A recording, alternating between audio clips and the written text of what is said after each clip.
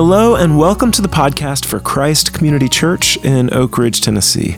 My name is Lee Younger. I'm one of the pastors here, and this is a message that I gave on Sunday morning, March 6th, 2022, from the book of Colossians in chapter 3.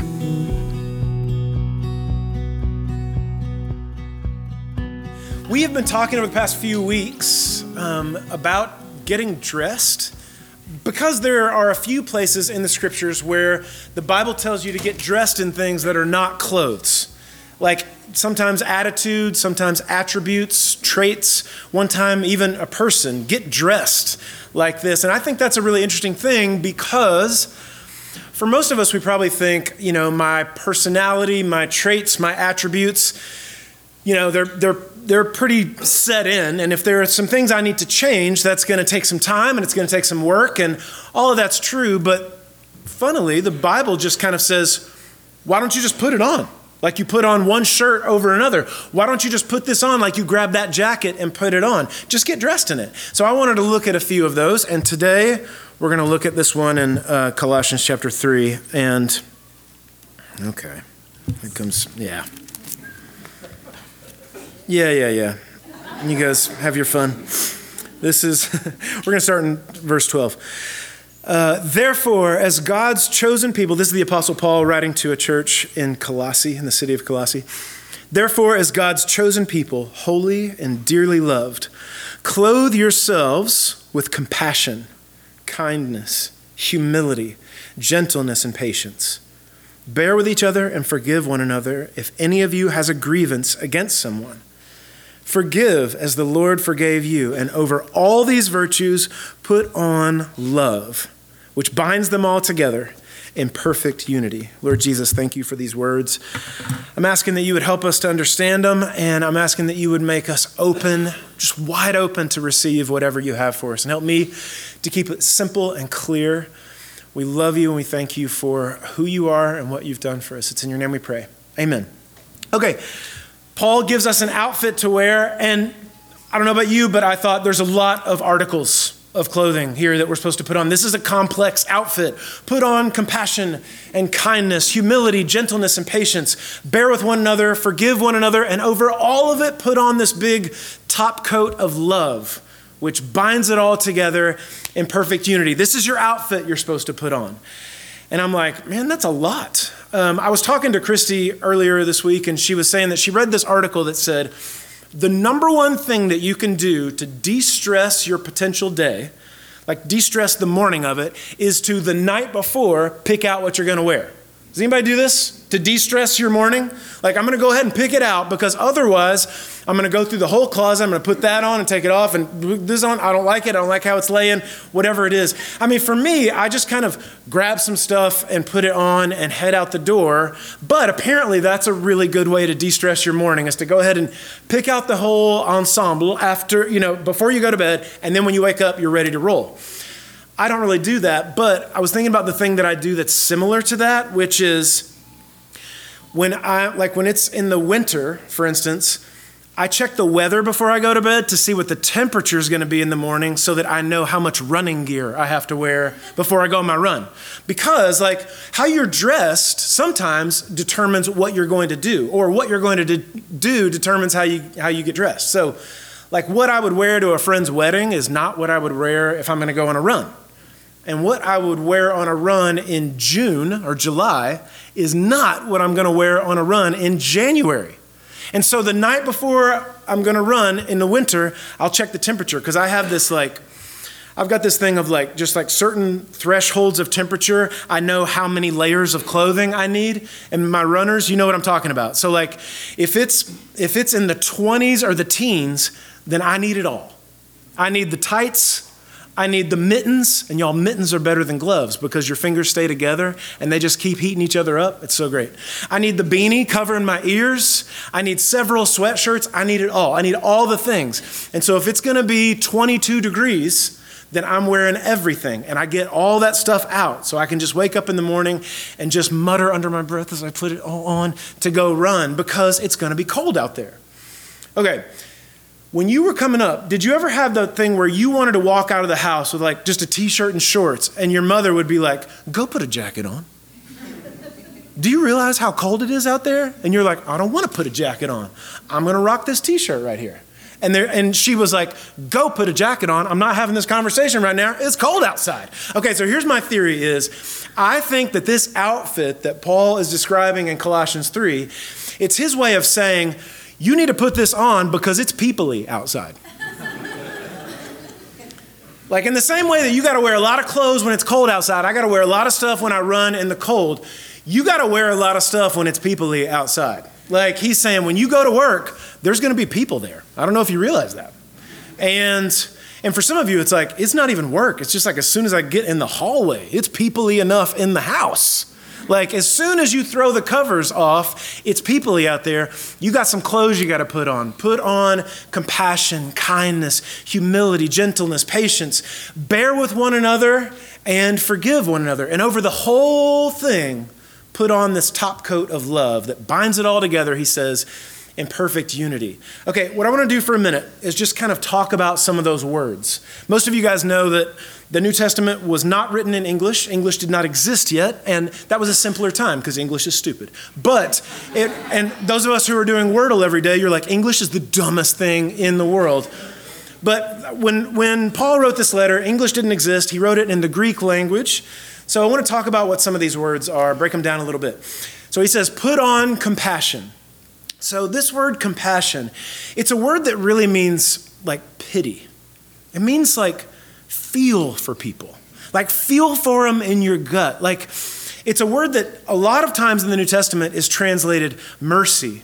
Like in Romans chapter 12, and he says, you know, when you consider the mercy that God has had on you, the mercies of God, then you should give your whole self to him. That kind of mercy. It's one of these things where I have this phrase caught in my head all week when I've been thinking about this that Christy always says. My wife got this phrase from a TV show that she likes, and that is, when someone is struggling to function, you shorten that down to strug to funk. Have you guys heard this before? This is one of Christy's favorite phrases. Like, oh baby, you're strug to funk today. And I'm like, I am strug to funk. And look, the thing that you need to consider is when you throw the covers back, it's going to be peoply out there in the hallway, in the office, at the school, whatever it is. And the thing is, no matter how buttoned up people look, they are strug to funk in ways you can't even imagine. Amen? People are struggling more than you think. And Paul is saying what you need is you need to have mercy on people. Have pity on them. People are strug to funk out there. So put on mercy, put on pity, feel for them deeply. He says, put on kindness. And of course, you know what kindness means. I mean, you know when somebody's being kind with you and when they're being mean to you. But what's really, really cool is when you look at the word that we've translated kindness in the original language, when you just look at it, it looks almost exactly, almost to the letter. It looks almost exactly like the Greek word for Christ. Like in the original language, when we talk about Jesus Christ, Christ is his title, the King. That word in Greek is Christos. It's like Kristos, if you were to put it in our letters. Well, this word for kindness looks almost exactly like it. There's only one letter that's different. Instead of Christos, it's Christos. And a lot of smart people that know a whole lot more about the Bible than I do think that that is a word that they basically fit. To talk about kindness, they're like, we're going to take the word for Christ and make it like almost that, because the epitome of kindness is just how Jesus is with people. It's almost like the word kindness means be Jesus-y to people. Be merciful, because people are strug to funk. Be Jesus-y with people. He goes on to say, put on humility. And we talked about this last week. Humility doesn't mean like, if you're being humble, that doesn't mean that you think that you're worthless or you're bad and you should feel bad about that. That's not what it means. It literally just means low.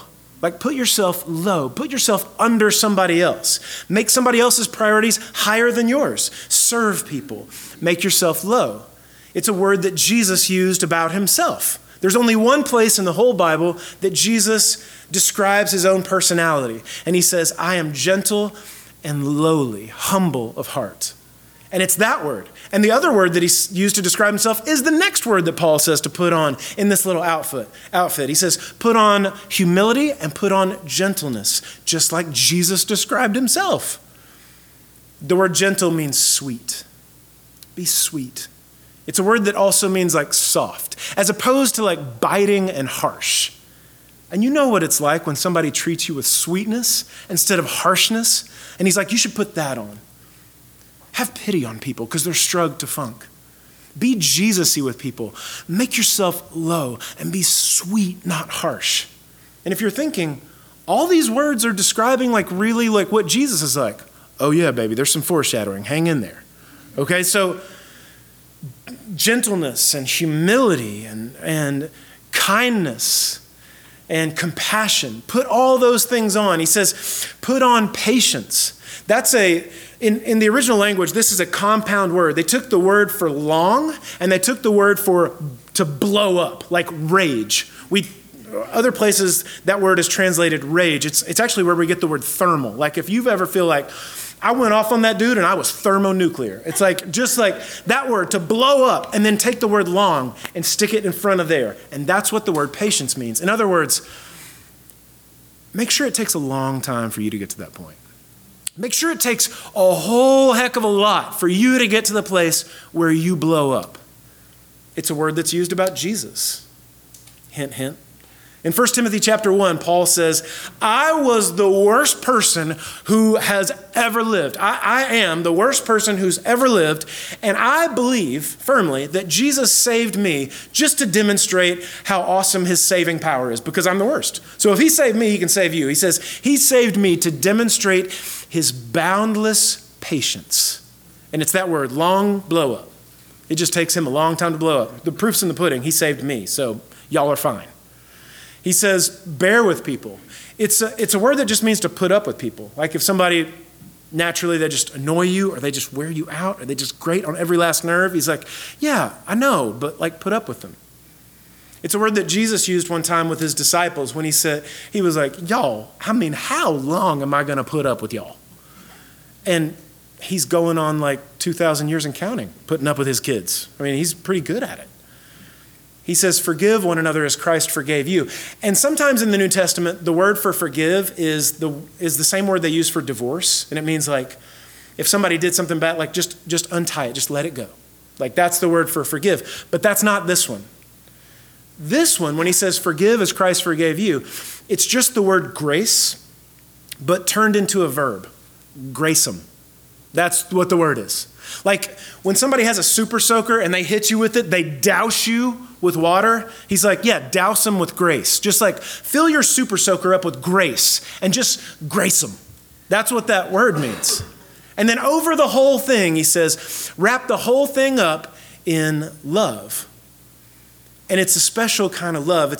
This word is so cool.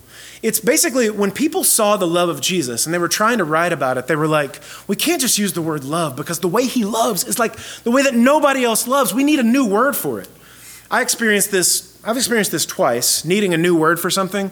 When I was a freshman in college, I got to go to China with Christy to see where she grew up, to see her little hometown and everything. And her hometown was this island. It was like a 3.5 mile perimeter. It's tiny. No vehicles allowed on the place at all. Like these 800-year-old cobblestone streets with one little market you go to every day to get your food. And every single day for breakfast, we would make cinnamon toast with bread we got from this little market and fresh mango. And I don't know if any of y'all have ever been close, like really super close to the equator. The mango is different, y'all. It just hits different. I know Katie knows what I'm talking about. In fact, I never even liked mango. And Christy was like, you need to try this. And I was like, I'm just not like a mango guy. And she was like, you're about to be. And I put it in my mouth and I was like, oh, we need a different word for that. That's a different thing right there.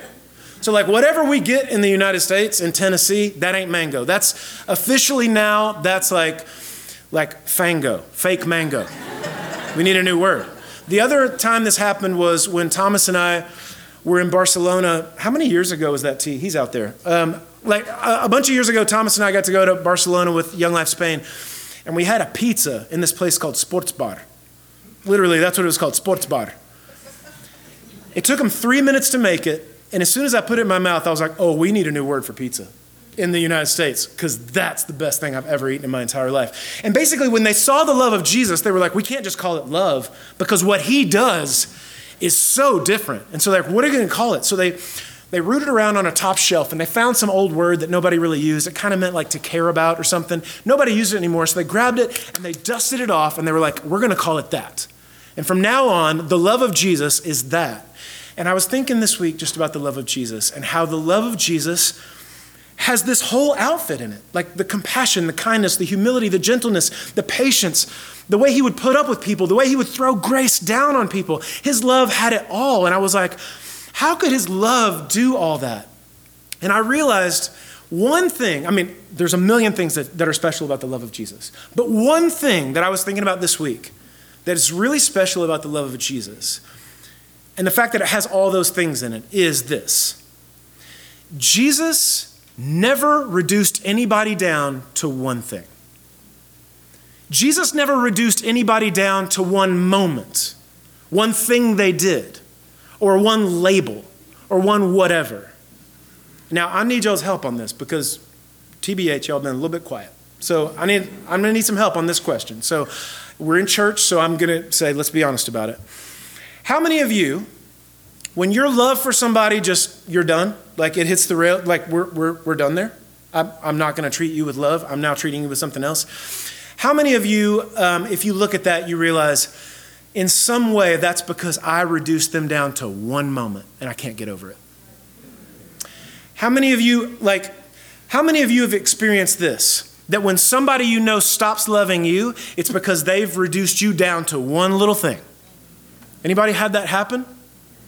The love of Jesus never did that. He never did that. I was thinking about this. There's a place in Luke chapter 5 where Luke says that Jesus saw a tax collector named Levi, or Matthew, the guy that was one of the 12 disciples and wrote the Gospel of Matthew. Luke says he saw a tax collector. And it's like, you're a tax collector. It's like, yeah, you're bad. You're like the worst of the worst. This is your label. You're the tax collector. We all hate you. This is your bad thing that you've done. And what's really interesting is when Matthew tells his own story in his gospel, he doesn't say Jesus saw a tax collector. You know what he says? He says Jesus saw a man. Isn't that kind? Jesus didn't just see a tax collector. He didn't see the one thing that makes you bad. He saw a man. In other words, Jesus saw that there's more to this guy behind the thing that made him bad. There's more to everybody behind the thing that makes them bad. Amen? There's another place in Luke chapter 5 where Luke says a guy with leprosy goes up to Jesus and falls down at his feet. And he says he didn't just have leprosy. It says he was covered in leprosy. And we find out from the Apostle Paul in another place that Luke was a doctor. And so if anybody has the right to talk about it, this dude does. And he says this guy was covered in it. Now, when somebody had leprosy, they basically just became an outsider from society. Nobody wants to see you. Nobody wants to be around you. You are gross. You're contagious. Don't come here. And this guy was like more gross than everybody, covered in leprosy, Luke says. And he falls down at the feet of Jesus. And he says, I think that you could heal me. I don't know if you'd want to. I know you can. I don't know if you care. And Jesus said, not only do I want to, not only can I, but I am willing. I want to. And not only did he want to, it said he not only healed him, but reached out and touched him. He put his hands on this guy. Everybody else thinks he's gross. Everybody else tells him to get out. And Jesus puts his hands on him. Why? Because there's more to this guy than just the thing that makes him gross. There was more to you before you became something that nobody wanted to be around. There's more to you behind the thing that makes you bad. 2 chapters later, Luke chapter 7, Jesus is at a dinner party that this guy threw for him. And this girl gate crashes the dinner party. And she had had a sexual history that everybody else looked down on and all this kind of stuff. And, and it was bad and it was out of bounds and the whole deal. But she had had an encounter with Jesus where he had assured her, like, you and I are good. And she was so thankful for that she just she didn't even care about the party or the rules or the whatever. She falls down at Jesus' feet. She starts anointing his feet with this perfume, this expensive perfume. And then she's just so overwhelmed that she's weeping all over his feet. She's rubbing the oil and tears and everything, takes her hair down and she's drying his feet off with her hair. And the guy that threw the dinner party looks at Jesus and thinks to himself, if he was a prophet, he would know what kind of woman she is, that she is a what? Anybody remember? A sinner. That's what he said, a sinner. And Jesus says, hey, bro, P.S., I can read minds. I need to ask you a question. Who loves the most? Somebody that's been forgiven a little bit or somebody that's been forgiven a lot? And he's like, well, I guess the person that's been forgiven a lot. And he's like, yeah, she loves the most because she knows that she needed help and the love of God, and she knows she's got it. And she loves me and I love her. And if you have a problem with that, we can go talk about it in the parking lot. And the thing is that Jesus knew that there's more to her than just the thing that made her a sinner. And there's more after that. There's more in her story after the thing that made her wrong. He knows that for every single person, and if you have been waiting to deploy your amen, here it comes. There's more to every single person behind what made them bad. Amen?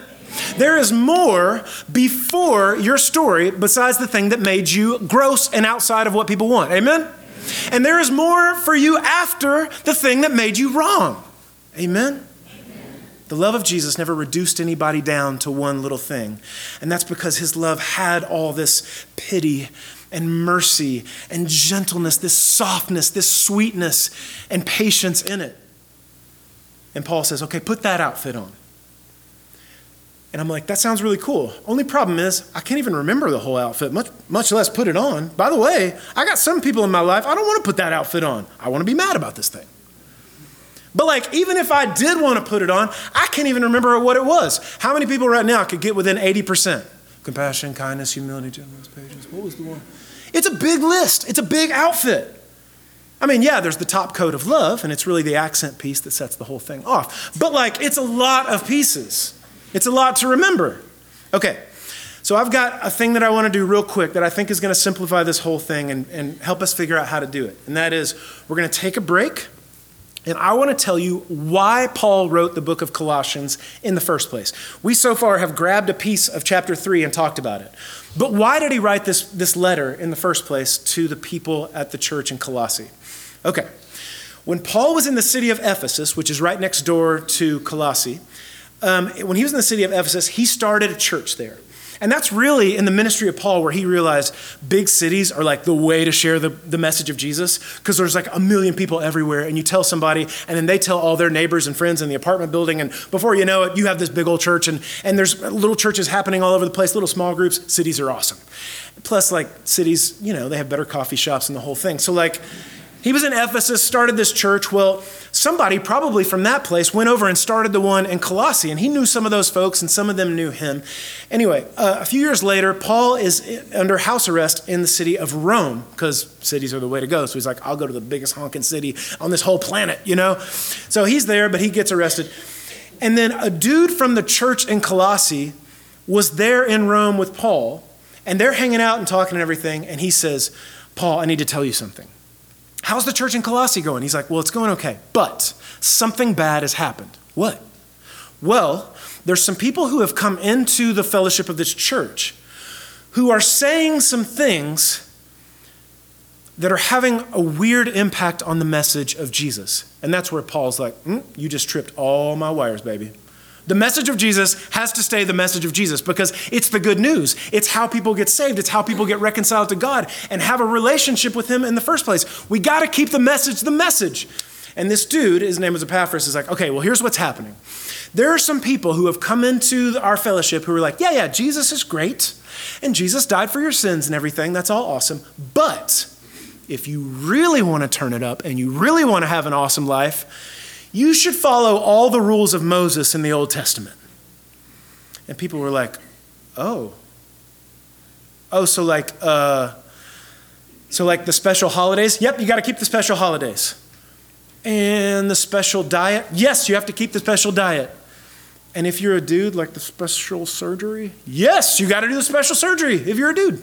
And it's like, okay, it's like Jesus dying for you, that's all great. But you also have to discipline yourself and by the power of your will, keep all the rules, and then God will be pleased with you. And that's where Paul's like, I know you did not add that. And so he's already grabbing parchment. He's like, let me just start. He's like, hold on, before you start the letter, there's another group of people who are saying this other thing. They're saying, not like follow the rules, but we have, by the powers of deduction or by the powers of our research or by mystical secrets, we have found amazing secrets that if you do them, if you tap into them, they will change your life forever. How to be in the moment. How to actualize yourself. Like mystical secrets that you can't just know. The Jesus part is great and he died for your sins and everything, but we found some secrets. And if you do them, then your life will really turn up. I was looking this week, I just wanted to see if the book of Colossians is still relevant, So I went on Amazon and I typed in self-help and then I refined my search with the word secrets. 20,000 books. There are 20,000 books available under this. The secrets of self-actualization you can't imagine how many secrets are out there that if you just did this, it'll really turn your life up. So, Paul wrote the letter to the church at Colossae to say to these people, I know that people have been telling you got to follow the special holidays and the special diet and the special surgery and all the rules, and you got to be disciplined and do it right. And I know some other people are telling you there's special mystical secrets and days and powers and angels and the whole thing, and if you could tap into that. I'm here to tell you this. There's just Jesus. That's it. It's just Jesus. That's it. That's your hope. That's the whole thing. I know some people have been telling you that our religion is like a fast food restaurant. And yeah, the cheeseburger's great, but don't you want the big fries? Yes, I do. And don't you want the milkshake and the nugs on the side? And what Paul's saying to you is, knowing Jesus is not a fast food restaurant, okay? You do not have to supersize this thing. What he said in the book of Colossians is, he is the firstborn over all creation. He is the one who made everything. He is the one who sustains everything. It's just like these ladies read to us earlier. He is the one who holds it all together, who rescued us by giving his life and spilling his blood for us. And here is the amazing, if you want a mystery, here it is, the whole thing. Christ in you, the hope of glory. That's it. This is all you need to understand is that Almighty God who made the world came down here and lived as a human being in the person of Jesus. He gave his life to take your place, to pay for all of your wrong, so that you never have to be punished or be in the penalty box ever again. And he offers you a free gift. I will be in a relationship with you where I pay for everything, and you and I are all right forever, no matter what. And then you have a place in heaven. Don't you want that? Yes, please, I do. Thank you, Jesus. I'll take it. And he's like, it's completely free and you can just have it. And here's the cool thing. He's saying, Jesus didn't just die for you. He actually rose from the dead, ascended into heaven. And everybody who says yes to that gift, and by the way, if you never have, you can right now. You can just say, I super need that. I super want it. I take it. And as soon as you do that, Jesus who died for you, who was risen from the dead, ascended into heaven, he comes and lives inside you through his Spirit. That's it. That's what Paul was saying in the book of Colossians. Jesus who died for you is alive inside you right now, which means you don't have to be super disciplined and grit your teeth and follow all the rules or know all the mystical secrets to be able to really turn this thing up. No, all you have to do is turn your attention to Jesus. He lives in your heart right now. You got a relationship where you're struggling? Ask him, hey, Jesus, please help me with this. You got a meeting you got to go into that you know is going to suck. Before you go into it, Jesus, go with me into this. You're going to throw the covers back and it's going to be people-y out there and the rest of your day. Lord, please get me dressed for this. This incredibly complex outfit, put on compassion, kindness, humility, gentleness, patience, like put up with and throw grace down on and put the love of Jesus over the whole thing. Lord, would you please get me dressed with that? You're alive with me right now. It's not that you have to conjure up anything or that you have to kick anything off. He already loves like that and he lives in you. Isn't that cool? He already loves that person you're having a hard time loving. I was thinking this week about when our kids were little, and we used to have We used to have a pass to the Knoxville Zoo, so we could just go whenever we wanted to, which was great. It's like everybody's struggling. We can't think of what to do. There's a meltdown. Let's just go to the zoo. And like just run. Everything's going to be fine. But when you go to the zoo, every now and then you see that mom that has the kid leash. Have y'all seen this? Like she's got the thing around her wrist, and then there's the old school telephone cord. And phones used to have cords. And sounds weird. But then like there was an old school telephone cord, and then it attached to the toddler.